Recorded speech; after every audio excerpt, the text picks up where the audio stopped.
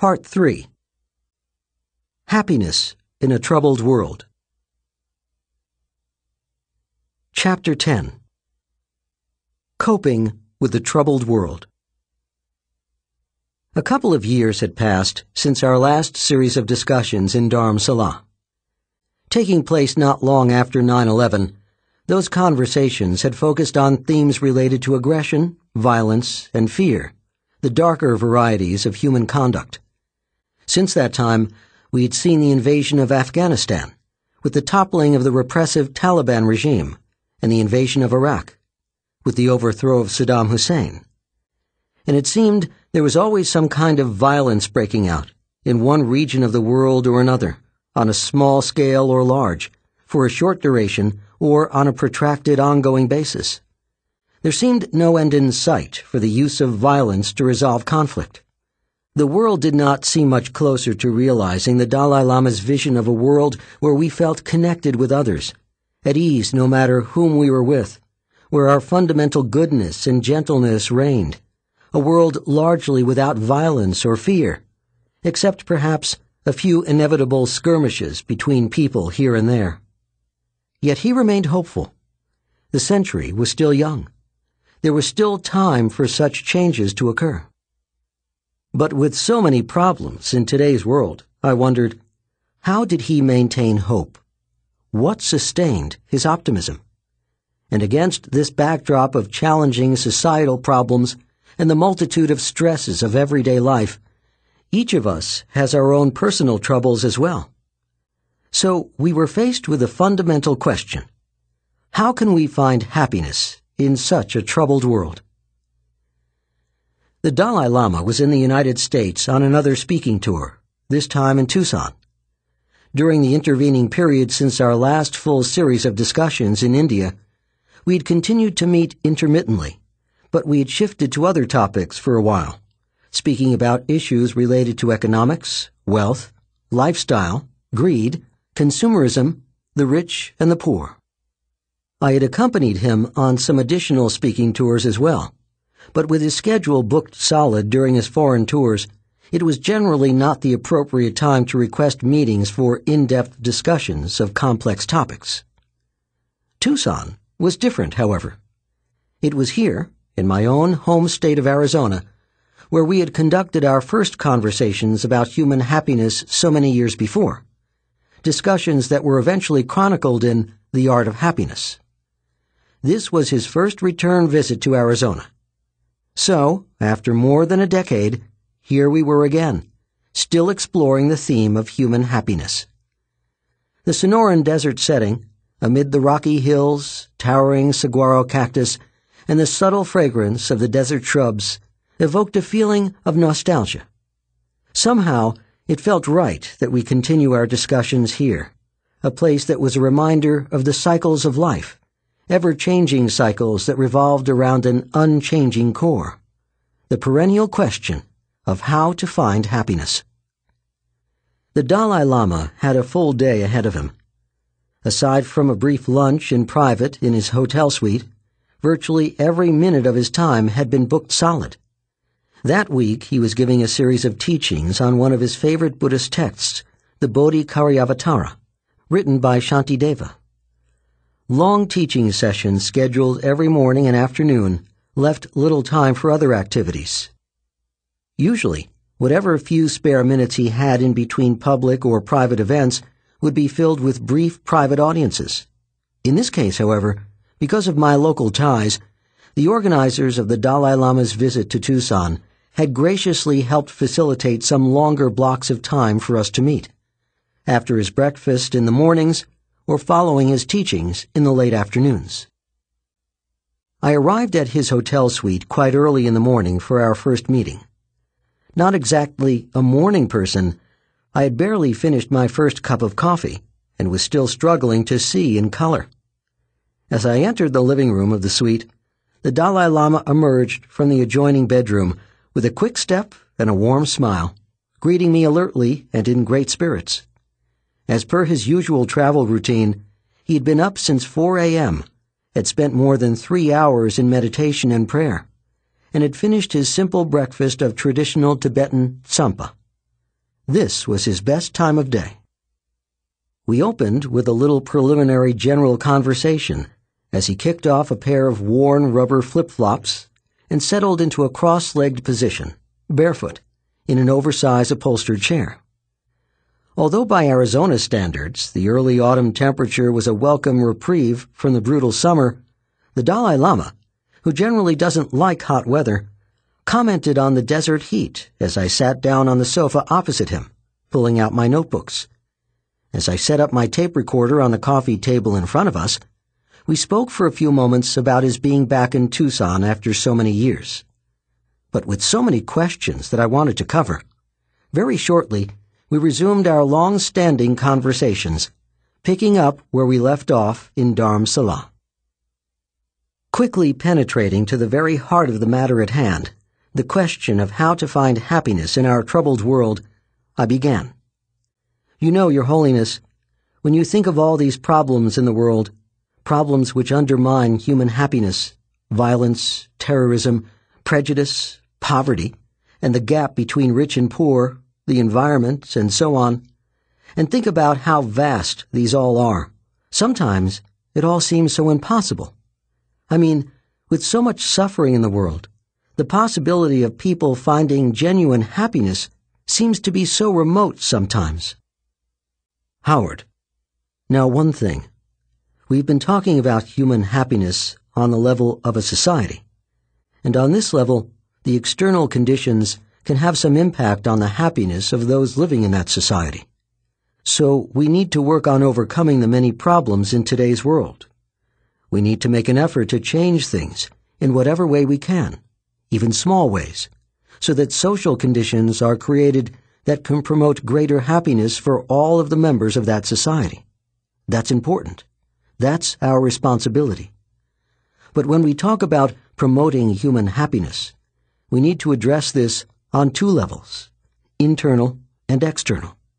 So, we need to work toward solving the external problems, but at the same time, we need to find a way to cope internally, on an individual level, so we can maintain personal happiness in the face of the world's problems.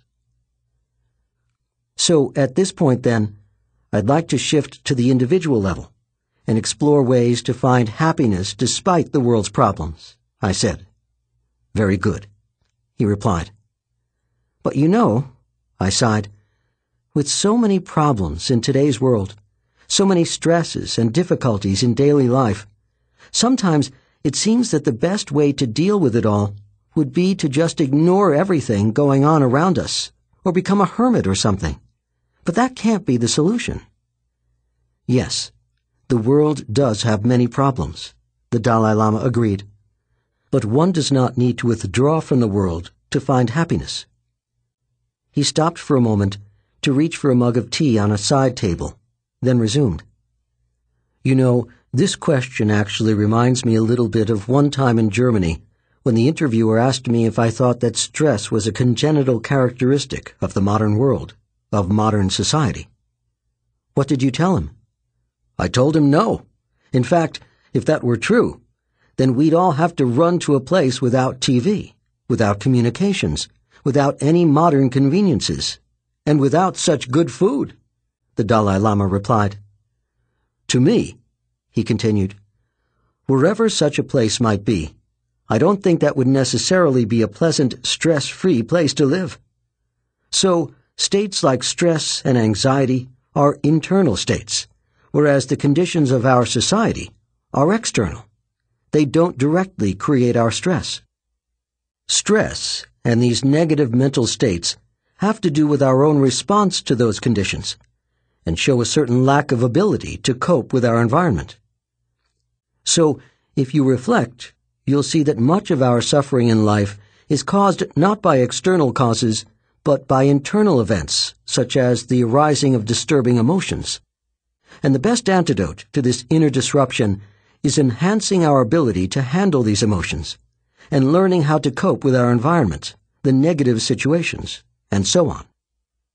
Just to clarify, I asked, when you refer to handling these emotions, are you referring to learning how to regulate our emotions? Or more specifically, working on overcoming negative emotions such as anger, hatred, greed, jealousy, discouragement, and so on? In other words, are you referring to the process of training the mind? Yes, he affirmed. In the past, you and I have spoken about this training of the mind, or what I sometimes call inner discipline, as a method of cultivating greater happiness. So I think, hoping he wouldn't dismiss this topic because we had already spoken about it in the past, I quickly cut in. Yes, we have spoken about this, but I think this is a great place to start today. Because in one series of meetings in Dharamsala a while back, we were discussing acts of evil and violence, and we had traced the cause of this to its roots in the negative, destructive emotions. Well, in those discussions, we spent some time on the specific negative emotion of fear, but we didn't get to a deeper discussion of how to deal with the others or the negative emotions in general. I wanted to return to that topic, so today it would be great to have a little general review of overcoming the negative emotions. It never hurts to do a little review of important topics, I argued. And besides, in the past, we discussed this only in the context of personal development, but now we are discussing these issues in a different context, within a wider framework or awareness of societal factors, too. With a subtle smile on his face, a smile confined mostly to his eyes, I think maybe because he was pleased at my enthusiasm to stick with this topic, he agreed to my request, saying, "Okay. To review then, this training of the mind involves cultivating positive states of mind and overcoming the negative states of mind, the destructive emotions, or what are known as the afflictive emotions. As we have discussed in the past, according to Buddhist theory, the positive mental states are those which lead to greater happiness. The negative or destructive emotions cause disturbances within our mind, destroying our mental happiness. These afflictive emotions lead to greater suffering.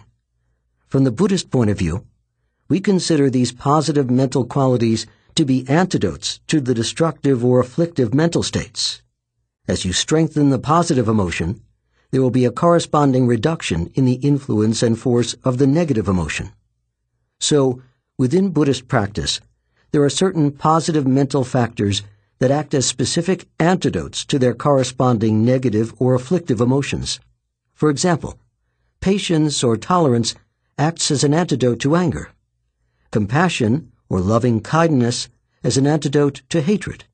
And factors such as contentment or modest desires act as antidotes to covetousness and greed, and so on. Oh, one other thing, he added after a pause. Here we are talking about this inner discipline.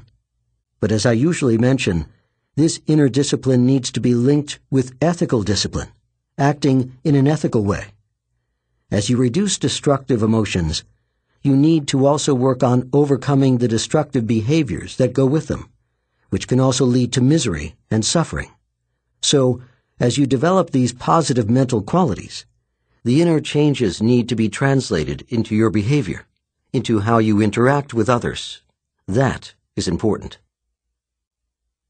Perhaps one day, the world will widely adopt the principles of nonviolence, when the stupidity of prejudice and cruelty of racism will largely be a thing of the past, when poverty and hunger have been eradicated, basic human rights are afforded to all, and social conditions promote human happiness and flourishing. Someday, perhaps. When that day will be is uncertain. But one thing that is certain is that societal change takes time. So we are left with the question of how best to cope with the problems of our world and still remain happy, a question that the Dalai Lama began to address that morning. So we returned once again to the level of the individual, exploring the inner approach to happiness as we had done here in Tucson so many years before.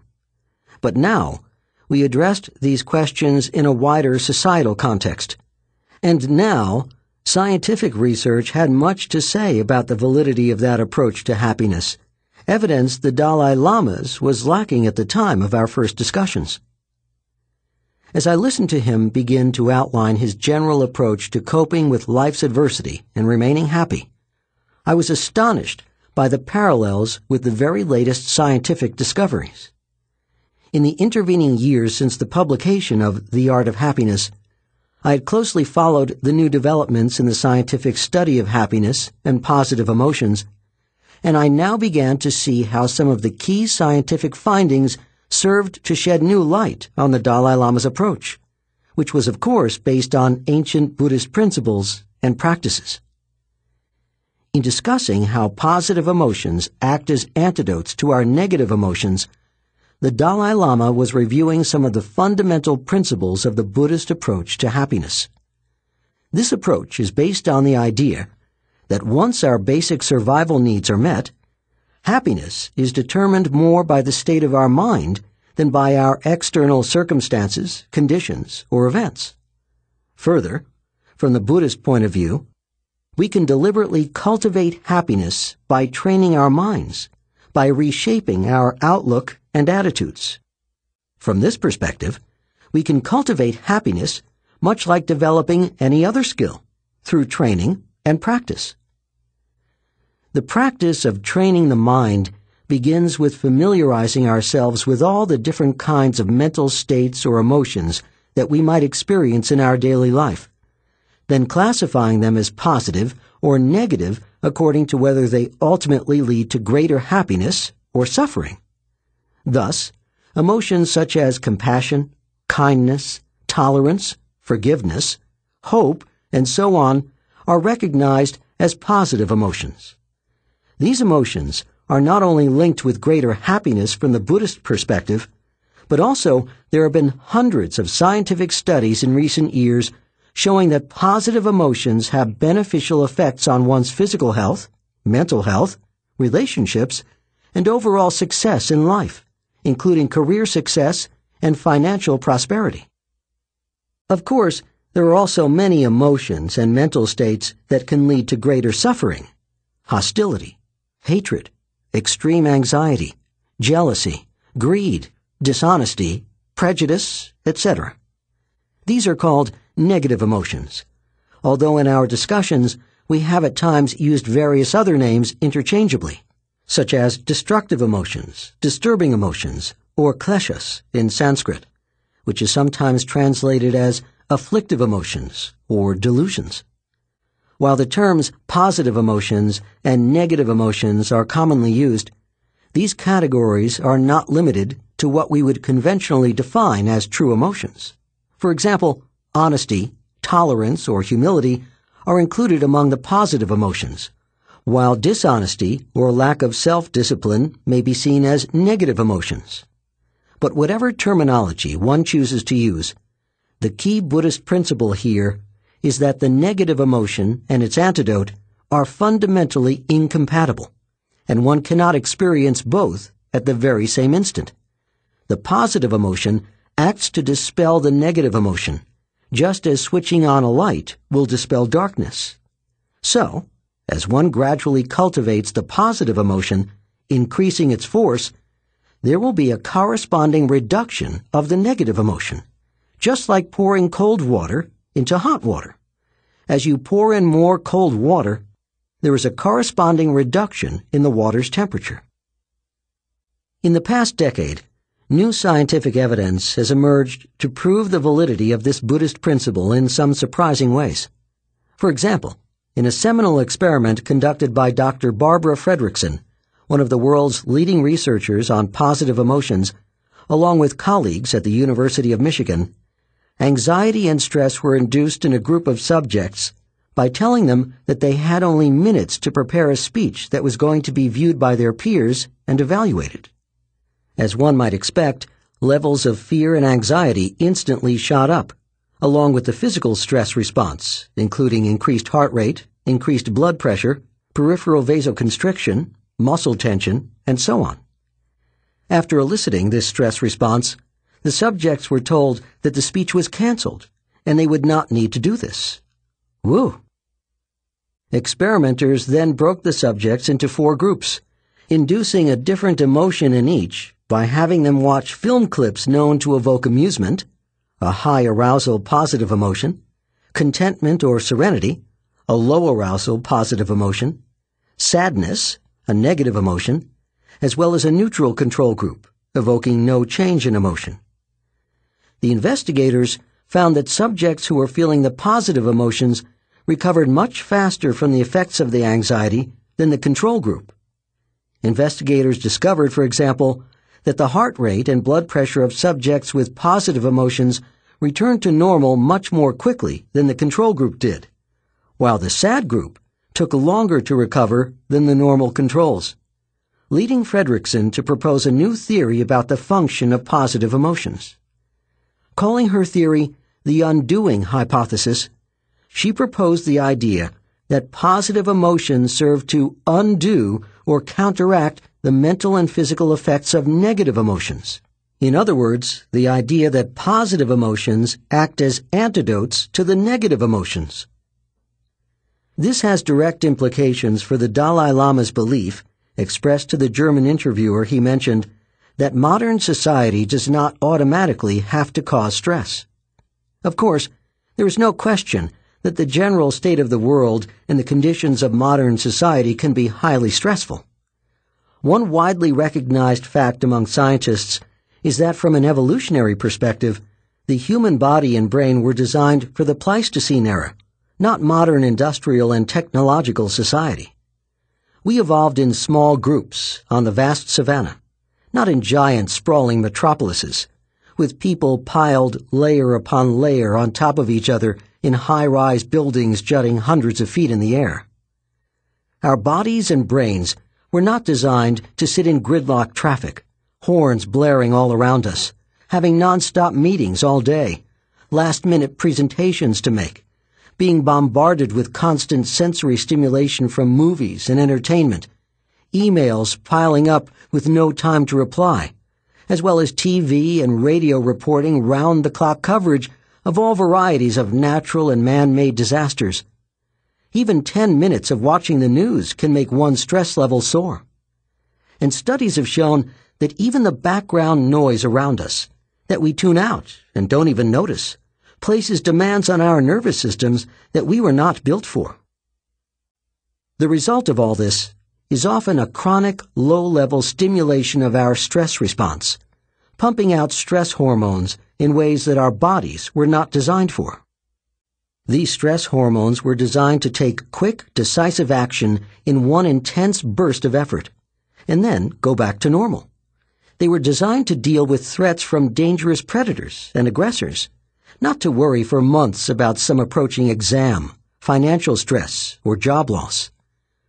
Our stress response system was designed for a quick battle with a saber-toothed tiger, not a long, drawn-out battle in divorce court. What's good for your body in a short-term crisis can be very harmful over long periods. The long-term activation of the stress response system or the chronic overexposure to stress hormones may alter the operation and structure of brain cells that are critical for memory, as well as cause a multitude of health problems. Then, on top of this kind of chronic background stress of modern life, we must also contend with adverse situations that upset us, evoking negative emotions such as anger or anxiety, associated with sharp peaks in the stress response, the fight or flight reaction. Fortunately, as the Dalai Lama suggests, there is a way to overcome these chronic and acute stress reactions, and as Fredrickson's experiment shows, our positive emotions can act as antidotes, reversing the negative effects of the stress response. Of course, this brings us to a fundamental question, the key question. Can we learn to regulate our emotions, bring them under voluntary control? And here we are talking about a method of producing sustained increase in positive emotions, not just a brief transient experience of positive emotion from watching a film clip. As our conversation continued, the Dalai Lama went on to answer this question. Continuing our discussion of cultivating happiness by training the mind, the Dalai Lama explained, "Another thing. In addition to the specific antidotes to the negative emotions, there is also a general antidote. As you know, Within the Buddhist tradition, we consider all of the afflictive emotions to be rooted in ignorance, misconception of the true nature of reality. Therefore, the antidote to ignorance, known as the wisdom factor, or generating insight into the true nature of reality, can be seen as a general antidote that can eliminate all of the negative emotions at their root. Also, he added, regarding these primitive and negative emotions, again, from the Buddhist perspective, we say that the positive emotions have a valid foundation based in reality, while the negative emotions lack this valid foundation and are generally based on misperception or distortion of reality. For example, compassion for another person is based on the recognition that the other person, like yourself, wants happiness and does not want pain and suffering. This is a valid perception, part of reality.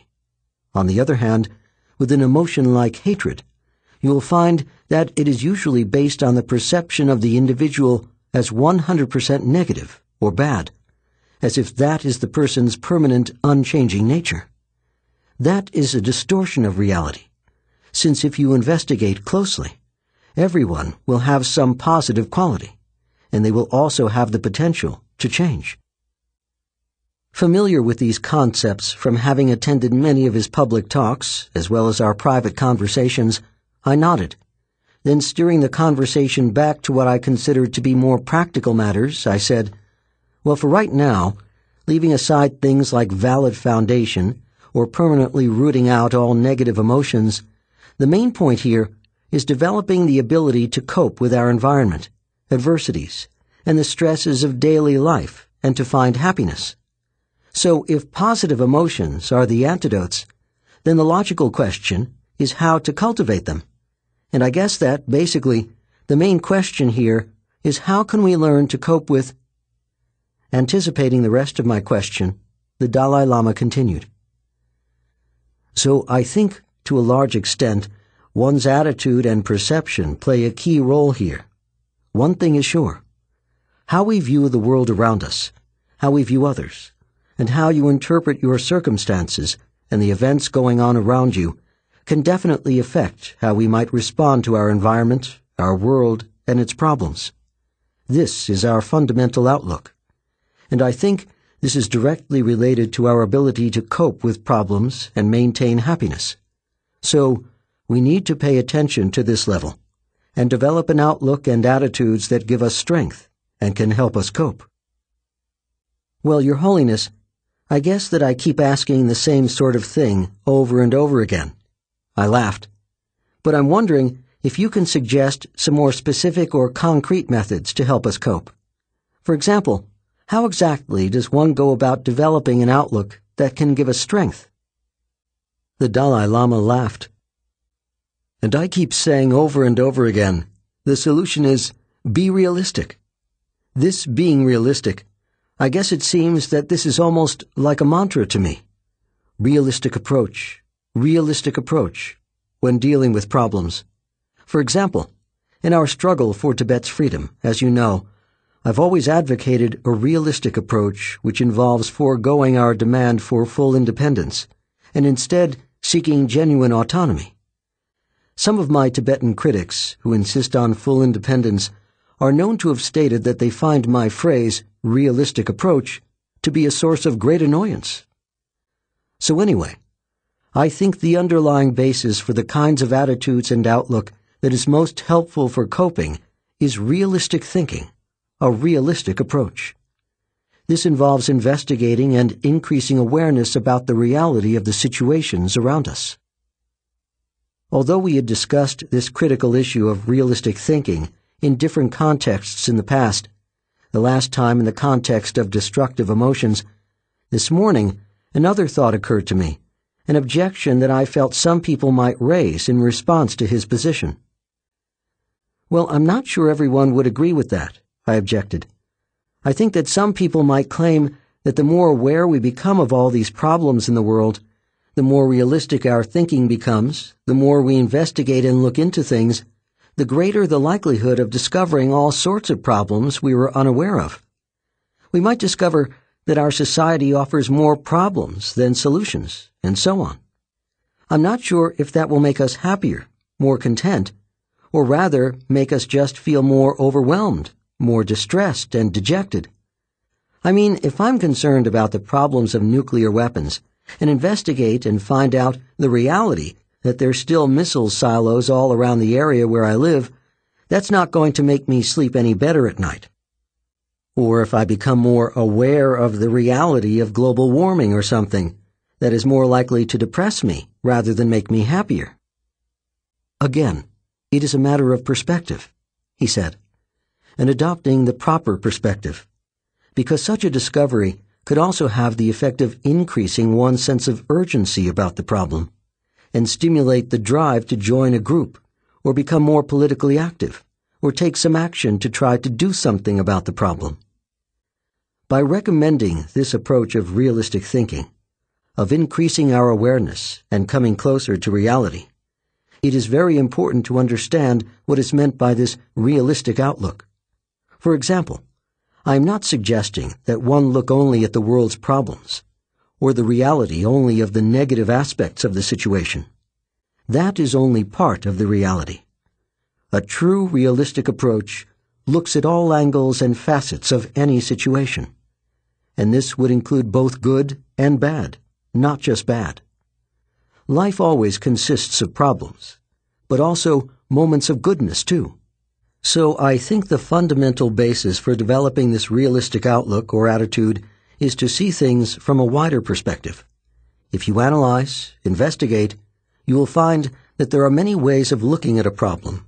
For example, instead of looking only at one's immediate circumstances, sometimes it can be helpful to take a long-term view. So, generally speaking, here we're talking about a more balanced view, a more complete view. This is a more realistic view. It involves developing a flexible kind of thinking that is able to see a situation from many angles. I think in the past, we have discussed how the destructive emotions tend to distort reality and narrow our perspective. So in overcoming negative emotions, we need to counter that by adopting a broader and more holistic perspective. Your Holiness, you are saying that there are different ways of seeing things realistically, from a wider perspective, and that this can overcome negative emotions and help us cope with life's problems. That's right. So, can you describe one of these ways and explain how it would help us cope?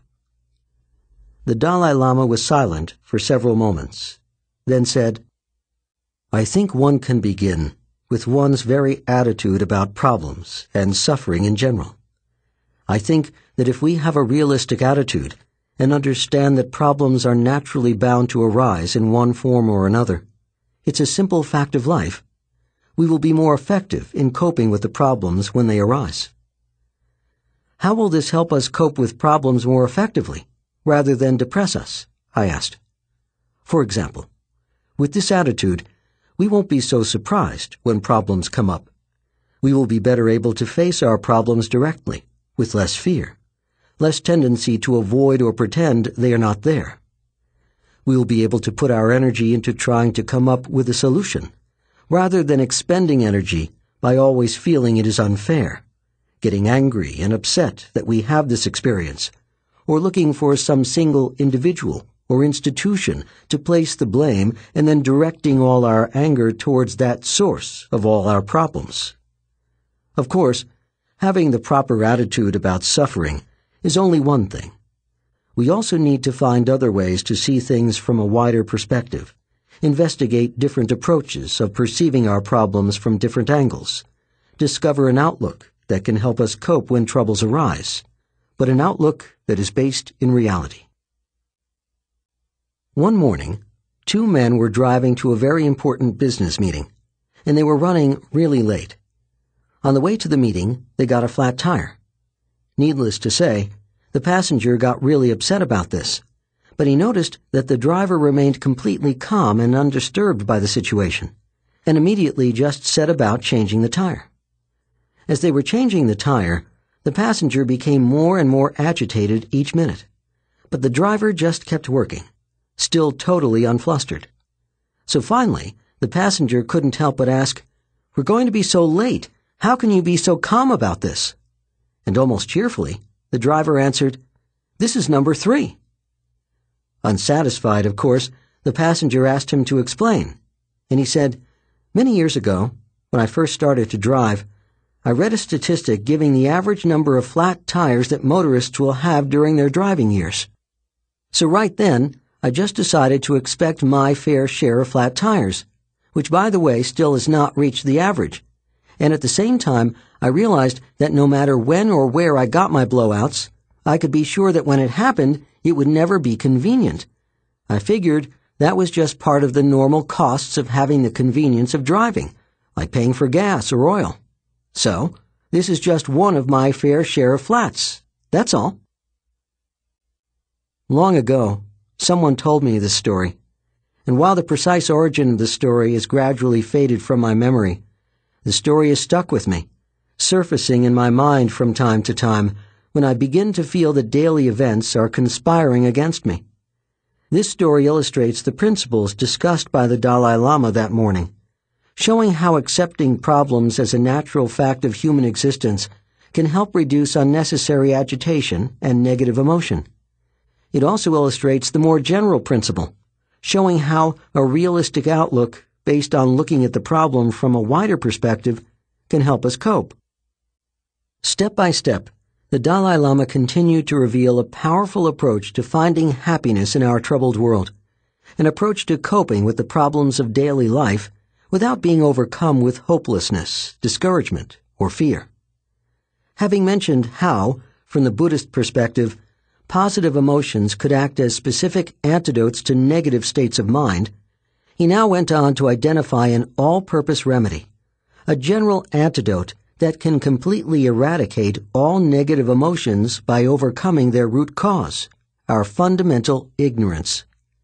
Ignorance, in this context, does not mean merely a lack of information or knowledge.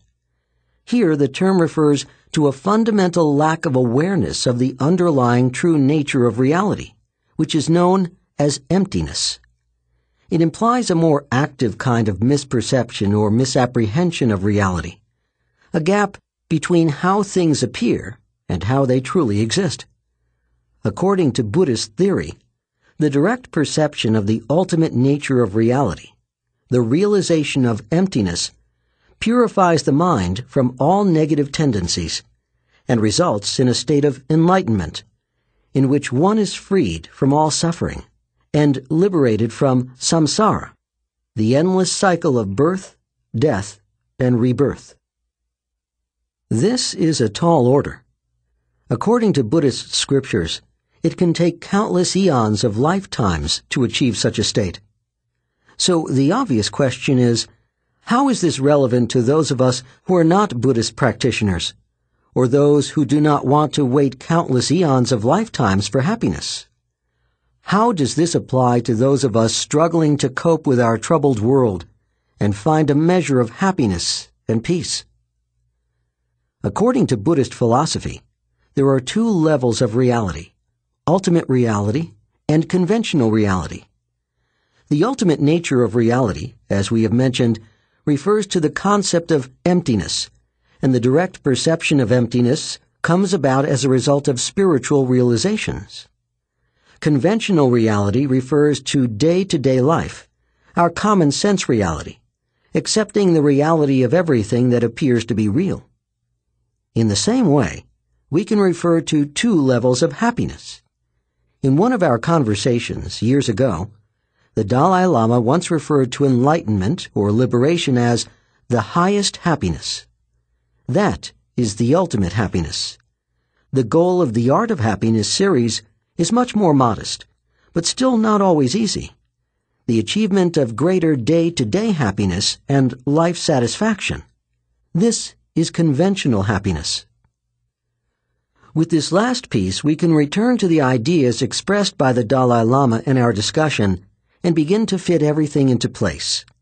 As we have seen, the Dalai Lama's approach to finding happiness in our troubled world is a realistic approach, developing a realistic outlook, which involves investigating and increasing awareness about the reality of the situations around us. Here, he is referring to conventional reality. It is a kind of all-purpose method of dealing with everyday problems, coping with adversity, cultivating positive emotions, and overcoming the negative emotions that are the cause of so much of our suffering in life. Thus, we can see direct parallels on the two levels of reality. Awareness of the ultimate nature of reality emptiness leads to ultimate happiness, and greater awareness of the conventional reality of everyday life leads to conventional happiness. Both can be seen as general antidotes to negative emotions and states of mind, with the ultimate antidote completely eradicating all negative states of mind, and the conventional antidote, which is what we are exploring here, eliminating or reducing negative emotions and states of mind enough to enjoy a happy life. Finally, in drawing parallels between the Dalai Lama's method of overcoming negative emotions and achieving happiness and the latest scientific studies on happiness, we can add one more recent scientific theory about positive emotions. Earlier, we saw how Fredrickson's undoing hypothesis provided evidence for the concept of positive emotions acting as antidotes to the negative emotions. This can parallel the Buddhist concept of specific antidotes, how each negative emotion has a specific positive emotion that can act as an antidote. As it turns out, Barbara Fredrickson and colleagues have also developed another highly influential theory that can act as a parallel to the Buddhist concept of a general antidote to all destructive emotions. Her theory, the broaden and build model of positive emotions, also helps explain why the Dalai Lama's method is so powerful and effective. Up until the last decade, the vast majority of scientific research on human emotion focused on negative emotions. As a result, neuroscientists and evolutionary psychologists developed coherent theories about why negative emotions evolved, explaining how they helped our remote ancestors survive. From an evolutionary perspective, the negative emotions made good sense. But when looking for the reason why we have positive emotions, seeking to identify how they were adaptive from an evolutionary perspective, how they helped us survive, things didn't make a lot of sense. Unlike the negative emotions, which were each associated with specific thought-action tendencies that urged us to act in ways that would help us survive, the positive emotions didn't seem to be urging us to do anything in particular. They only maybe told us, hey, this is good. Just keep doing what you're doing and don't change anything. It was easy to see how physical pleasure, linked with enjoyment of food or sex, played a role in survival and reproduction, but the adaptive value of the many other positive emotions was largely a mystery. The build part of the broaden and build theory proposes that the negative emotions were designed to help us survive when we were in danger, while the positive emotions were designed for those times when things were safe, and their purpose was to build physical, intellectual, and social resources that we could use in the future, which would enhance our odds for survival. These are the emotions associated with invention and discovery, of thinking of new strategies to gain resources and ways to adapt to our environment. And these are the emotions that help foster social bonds that pay off in the future, when things may be difficult and we need to turn to others to help us. As human beings evolved and lived longer, it certainly paid to think about the future and build up a few resources that we could cash in on at a later time. In one of the original experiments demonstrating the broadening effect of positive emotions, Fredrickson and her colleagues gathered a group of test subjects, divided them into groups, and evoked a different emotion in each group by having them watch short film clips that elicited a particular emotion, such as amusement, anger, or fear. She then assessed the effect of the emotion on the participants' ability to think broadly or narrowly, to see either the big picture or to focus in on small details. She did this in various ways. In one experiment, for example, she used a global local visual processing task. She showed them a diagram of some geometric shapes, the standard figure. Then she showed them two other diagrams and asked them to judge which of the two comparison figures is most like the standard one. Neither choice was right or wrong. One comparison figure resembled the standard in its overall shape, or global configuration, and the other one resembled the first more in its fine details, or local elements. The results showed that those who were feeling positive emotion were much more likely to see the big picture and choose the figure that resembled the overall shape. Those who were feeling neutral or in a negative mood were more likely to show a narrower thought pattern, focusing on the small details. Since that original experiment, Fredrickson and others have conducted many similar kinds of experiments, conclusively showing some of these fundamental differences in thinking between those in a positive mood and those in a negative mood. Another investigator, Alice Eisen from Cornell University, one of the true pioneers in research on positive emotions, has investigated the effects of positive emotions on thinking for more than 2 decades, accumulating extensive evidence demonstrating their broadening effects. In one study, for example, she induced a positive feeling in a group of subjects and had them perform some word association exercises. She would give them a list of 3 words, for instance, mower, foreign, and atomic. Then ask them to think of a word that relates to all 3. Answer, power. She found that the subjects who were feeling happy did significantly better than the control group. Her original research using this method was designed to study the effects of positive emotions on creativity.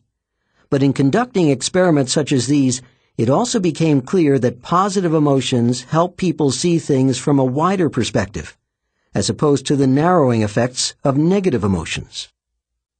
With this as a background, if we now take another look at the Dalai Lama's realistic approach, suddenly we find that his words begin to take on a familiar ring. The primary technique or method he recommends for cultivating this realistic outlook is looking at adverse situations from a wider perspective, from different angles, looking at the big picture, adopting a long-term perspective, cultivating a flexible way of thinking that allows us to see things in new ways, and so on. This is precisely the type of thinking that investigators have associated with the positive emotions through recent experiments. Here, a critical question comes up. The research shows how our positive emotions or feelings of happiness generally act to broaden our perspective and outlook. The Dalai Lama suggests the opposite, that cultivating a broader outlook, a wider and more realistic perspective, using one's capacity for reason, analysis, logic, etc., is an effective approach to coping with our troubled world and maintaining happiness. So positive emotions may lead to this type of outlook that the Dalai Lama is talking about. But is the opposite true? In other words, does deliberately cultivating a broader outlook, seeing one's problems from different angles and so on, lead to more positive emotions? In a word, yes. Studies done by Fredrickson and others have shown that it is a two-way street. Positive emotions lead to broader thinking, and the practice of broader thinking leads to positive emotions. The result is what investigators have identified as an upward spiral, where the more one practices broader thinking, the more positive emotions and happiness one will experience, which will in turn lead to a broader outlook, and so on. There seems to be no doubt that looking at situations from a broader perspective can help us cultivate more positive emotions and can help us cope with daily problems more effectively. Of course, there are certain positive emotions or states of mind that are of particular value and importance when dealing with some of the more serious and intractable problems in the world today: hope, optimism, and resilience. Thus, the following morning, we turn to these critical topics. Chapter 11. Hope, Optimism, and Resilience. Hope.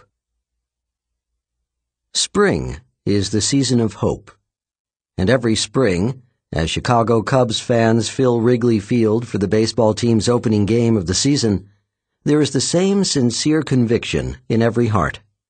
This is the year. This year, they will win the World Series. And every autumn, when the chill returns to the air and the days begin to grow shorter, with their dreams of a pennant shattered, there is one thought in every heart. Wait till next year. And what is it that inspires the fans to crowd into the stadium the following year, once again crying, "This is the year," even though their team has not won a World Series since 1908? It is hope. Hope is one of humanity's most valuable inner resources, and it was hope to which we now turned our attention. "Your Holiness," I began, yesterday you had mentioned the benefits of accepting the fact that problems and suffering are bound to arise in life. I was just thinking, however, that despite the potential benefits of adopting this starkly realistic outlook you were speaking about, in view of all the problems going on in the world, things can sure seem discouraging sometimes. "That's why we need a variety of approaches," the Dalai Lama replied, "and different ways of looking at our problems. For example, even if we are thinking about some of the larger or more serious problems in society, issues like the environment and so on, and feeling a sense of distress or helplessness, if one looks at this from a wider perspective, you can see that many of these problems are caused by our human intelligence, misuse of human intelligence, without being counterbalanced with human values, a good heart. For example, our intelligence has led to developing these modern technologies, but without a sense of human responsibility, technology can cause disasters. But if certain problems are caused or created by our human intelligence, then the same intelligence can be used to find the solution, if the will is there, guided by the proper motivation. Well, even if it is possible to find solutions, I think many people might still become discouraged because the problems are so complex, and progress in overcoming them seems to occur so slowly. That's why I think it is so important to cultivate an attitude that allows you to maintain hope. Hope can make a great difference in how one responds to problems and difficulties. So, since hope is so critical in today's world, I'm wondering if you can talk to me a little bit more about it and how to cultivate it. Yes. Now, about hope. I think from one perspective, one could say that our very existence is sustained by hope. You see, as we have discussed many times, the most fundamental aspiration of all human beings is to seek happiness, to overcome suffering.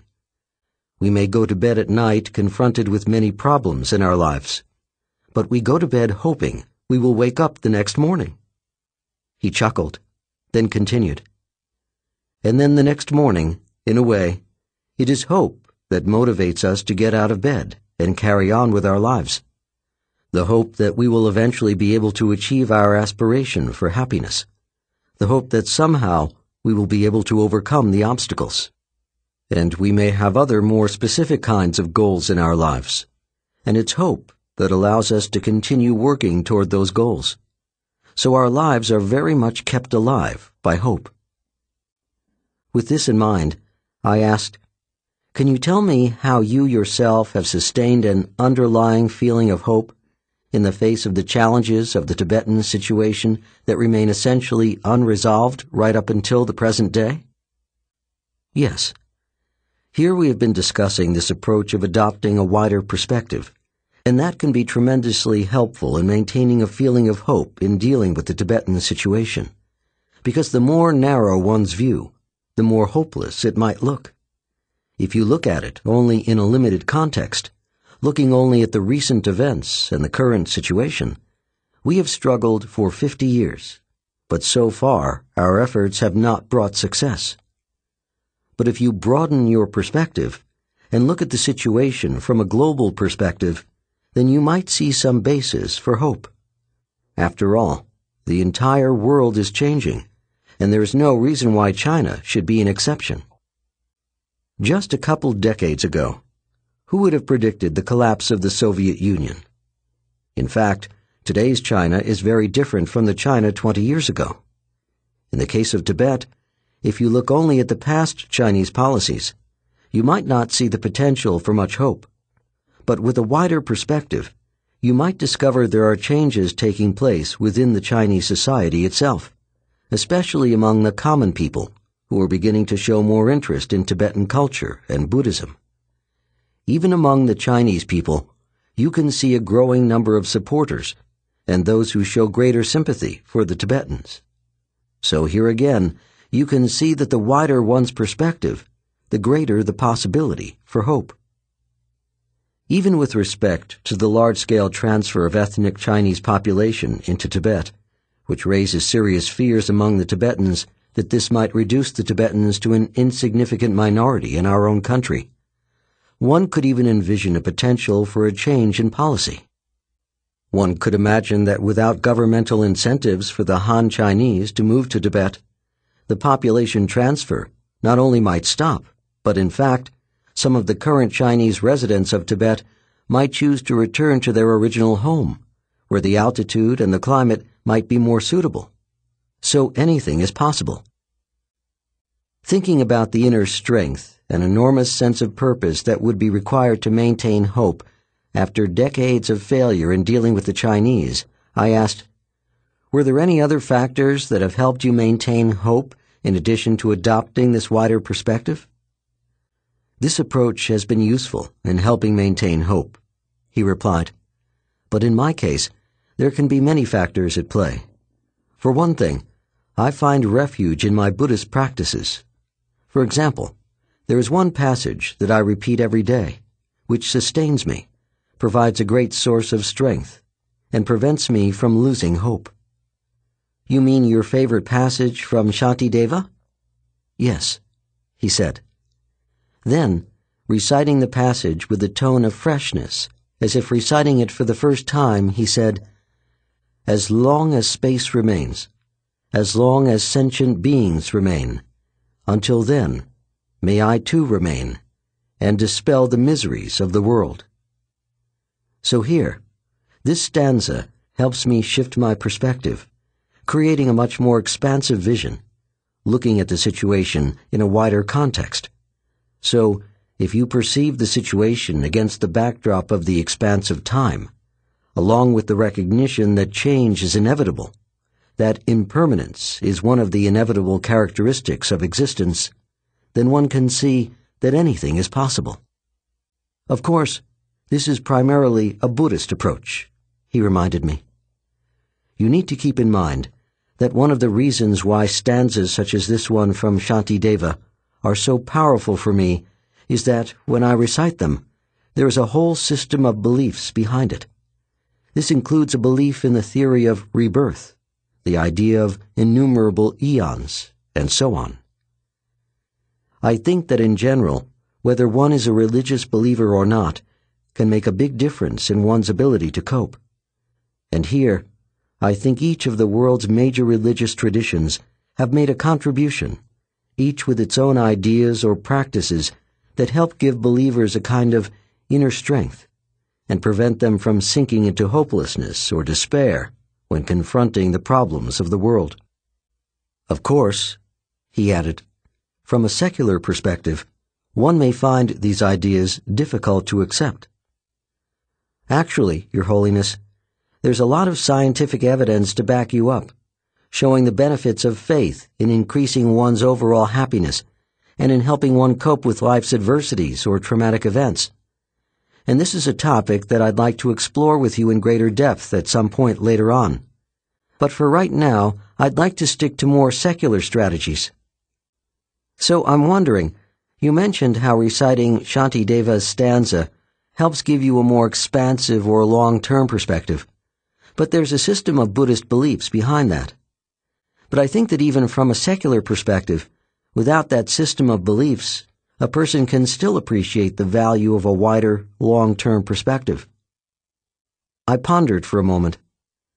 So I'm wondering if there are additional ways to develop that more expansive vision, but without resorting to thinking about innumerable eons and rebirth and so on. Here I'm trying to think of a specific example related to the topic of sustaining hope. Suddenly, a thought occurred to me. Oh, this might be an example. Let's say that a person is working on a difficult task, something that seems almost impossible, hopeless.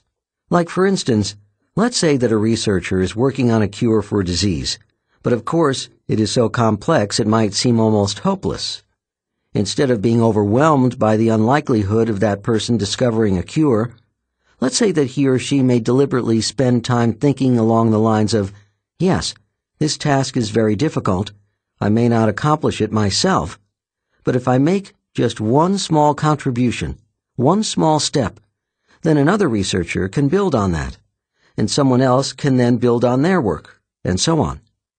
If the person looks at it from that perspective, then it will not seem so hopeless. He or she will have hope that eventually the cure will be found.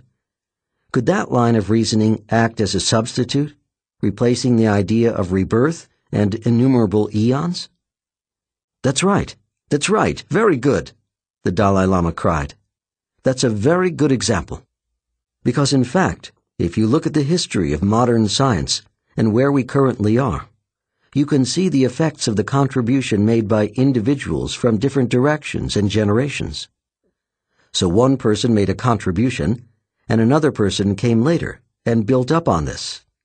Another person came and built up on that. So you can look at just the last century and see where science has evolved to a stage where the pioneers of modern science would have never even dreamed of. So, Howard, I think that this is, in fact, a kind of complementary idea, and the kind of reasoning you suggest can be helpful in developing a more long-term perspective that might be useful in sustaining hope, especially when addressing various problems in society or achieving any difficult long-term objective. Can you think of any other factors or strategies to help sustain hope, other ways to look at a problem that will give one strength to keep going without falling into discouragement or hopelessness? So, other factors, he repeated softly. You know, Howard, in maintaining hope and determination in pursuit of a noble objective, generally I feel that it is crucial to have a clear recognition of how worthy your objective is, the value of the objective. That's the important thing. Recognizing that your objective is worthy, for example, one that involves others' welfare or the general well-being of the community, helps give you the determination to pursue it. And then when things become difficult, simply reminding yourself of the value of your objective can help sustain hope and courage. You may be really struggling with a difficult problem, for example, but if you can remind yourself that future generations of your family or friends will reap the benefits if you are successful, then this will help you sustain your efforts and not give up. In that case, then whether or not that objective can be realized in your lifetime is not really important. For example, if you look at the lives of such great spiritual masters as the Buddha and Jesus Christ, the missions that they set out to accomplish were not confined to their own lifetime.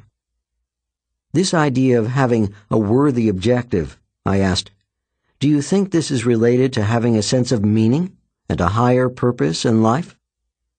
Yes, this may be related, the Dalai Lama replied. Although what I mean here specifically is the need to appreciate the value of the objectives you wish to pursue. It is also the case that when an individual has a sense of purpose in his existence that transcends the narrow personal concerns, this provides one a source of strength and the ability to withstand adversities and hardships. So, if a person's goal or objective is linked to their sense of meaning or higher purpose, then this can make a big difference in strengthening their determination. To most observers looking at the current situation in Tibet, the Dalai Lama's dream of genuine autonomy and freedom for his people, even without full independence, seems hopeless. It seems inconceivable that the Chinese leadership would suddenly do a complete about-face and stem the tide of the Han Chinese pouring into Tibet, abandoning their apparent plan of diluting the Tibetan population to such a proportion that they become a small minority in their own country. Despite this, for the past 50 years, the Dalai Lama has struggled ceaselessly, working tirelessly to achieve greater freedom and human rights for the people of Tibet, doing his best to educate others, making appeals whenever or wherever he can. And for 50 years, he has met with nothing but failure. At every step, no matter what he does or whom he meets with, as soon as his presence becomes known anywhere in the world, formal protests and informal complaints are bound to be lodged by the Chinese government, exerting whatever pressure they can to bully and intimidate whoever meets with him. This has happened again and again, with ruthless and maddening monotony, for 50 years. But he has not lost hope. Clearly, the Dalai Lama has mastered the art of hope, and in our discussion that morning, he explained how he has managed to do this. Using the Tibetan situation as an illustration, he revealed how his realistic approach could be used to cultivate hope. The general strategy or main technique that we were discussing that week involved looking at a situation from a broader perspective or from different angles. As we mentioned, this strategy has a broad range of applications in cultivating positive emotions, like hope, as well as reducing negative emotions and in helping us cope with life's difficulties in general. In the scientific literature, this strategy is sometimes called reframing or reappraisal. In showing how he applies this method to the Tibetan situation, the Dalai Lama began by looking at the situation more broadly along two dimensions, time and space. Looking from a broader time frame, he took a more long-term view of the situation, and looking more broadly from the space dimension, he viewed the situation not just from the standpoint of the local conditions and circumstances, but rather he expanded his perspective to view the situation from a wider global context, looking at the changes throughout the world. As our conversations unfolded that week, the Dalai Lama went on to reveal additional ways of looking at problems more realistically or from a wider perspective. And in this discussion, he added one of the most important ways of reappraising or reframing an adverse situation or problem, finding some greater meaning or higher purpose associated with the situation. As the Dalai Lama suggests, the more one's goal is linked to their sense of meaning or higher purpose, the easier it will be to draw strength from one's goal and increase one's determination to overcome any obstacle in life.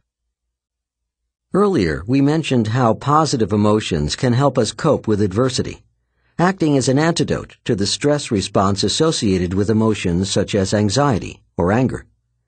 Summarizing the scientific evidence on this subject, Barbara Fredrickson has said, "Positive emotions are linked to more effective coping, marked by finding positive meaning within problems and taking broad perspectives on those problems."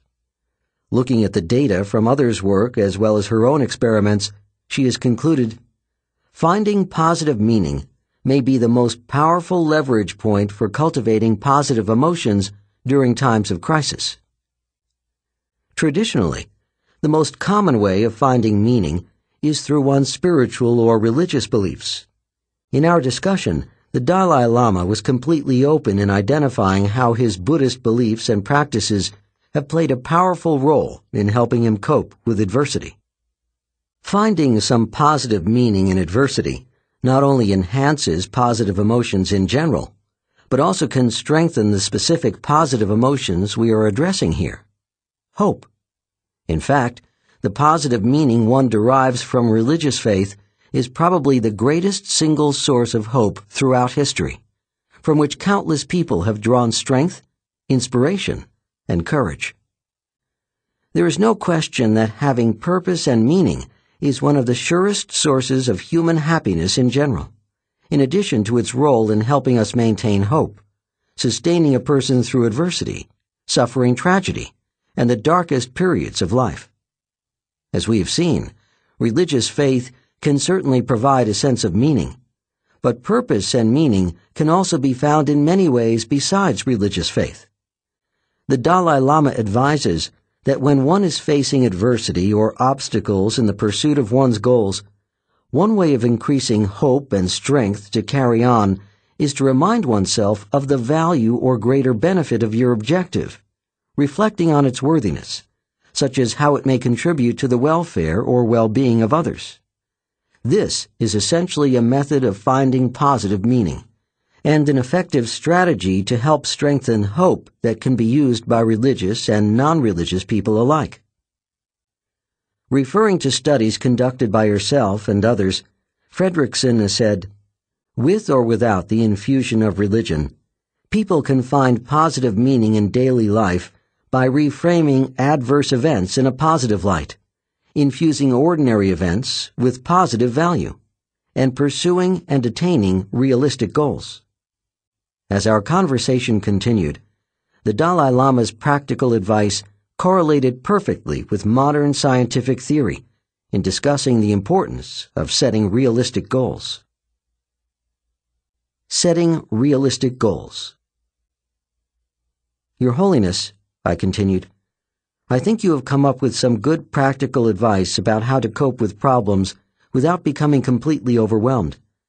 I'm just wondering if you can think of any other factors that could be helpful as we pursue our goals in life.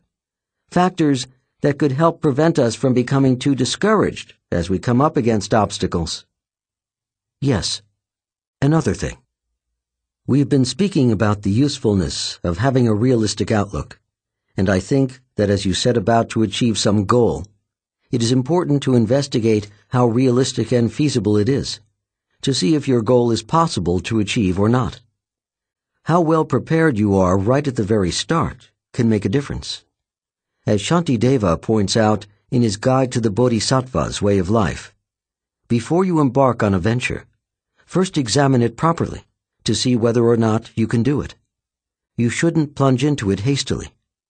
I think that just the clear awareness that your objective is really possible to achieve can help strengthen your hope and determination. Becoming distracted by my tape recorder for a moment, I lost track and got off track. Your Holiness, I'm getting confused about one point. You mentioned that one factor to help sustain hope is this kind of single-pointed determination to pursue your objective, based on your recognition of how valuable or worthy it is, regardless of whether it can be achieved in this lifetime. Now you are speaking of the need to set a realistic goal, making sure that the goal is practical, that you can actually achieve it. So in a way, it seems that... Not waiting for me to complete the thought, he replied, Howard, here we're generally talking about two different things, the global level and the individual level. So in the case of the global level, tackling wider societal problems and so on, even if our objectives don't get achieved in one individual's lifetime or one generation, it's still worth pursuing. But in the case of an individual's personal needs, then one's goals should be practical and achievable. So there's no conflict. It's two different contexts. Having clarified the point, he went on. Of course, developing a realistic outlook does not just involve determining whether your objective is possible or not possible.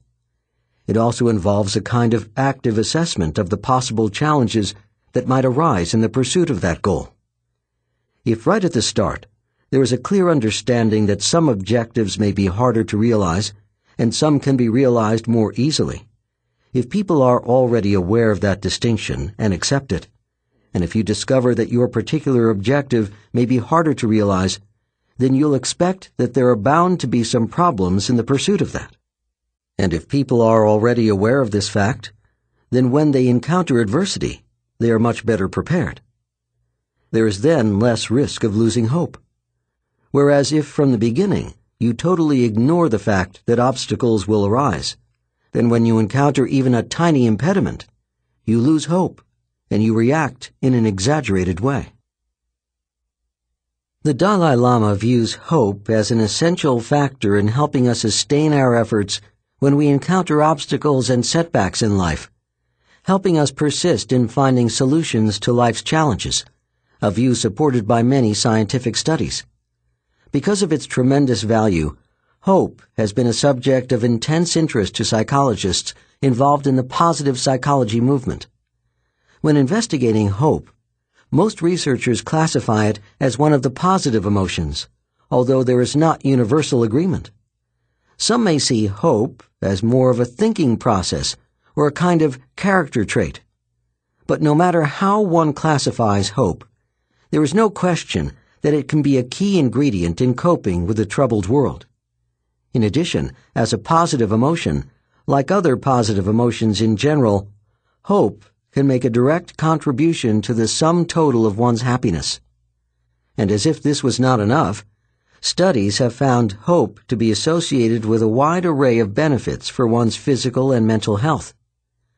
Hope has been associated with better academic and sports achievement among students, and adults high in hope have stronger relationships, greater success at work, and increased likelihood of attaining their goals in general.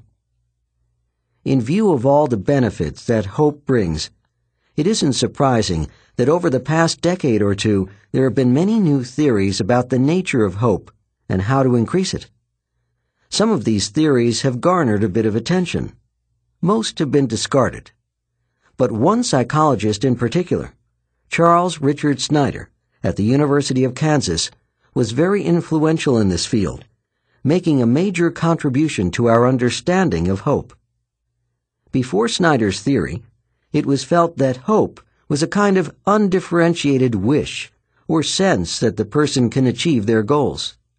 Snyder thought of hope as a goal-directed thinking process, consisting of two components working together: pathways thinking and agency thinking. Pathways thinking involves having a game plan on how to achieve your goals. Agency thinking involves the will or motivation to carry it out.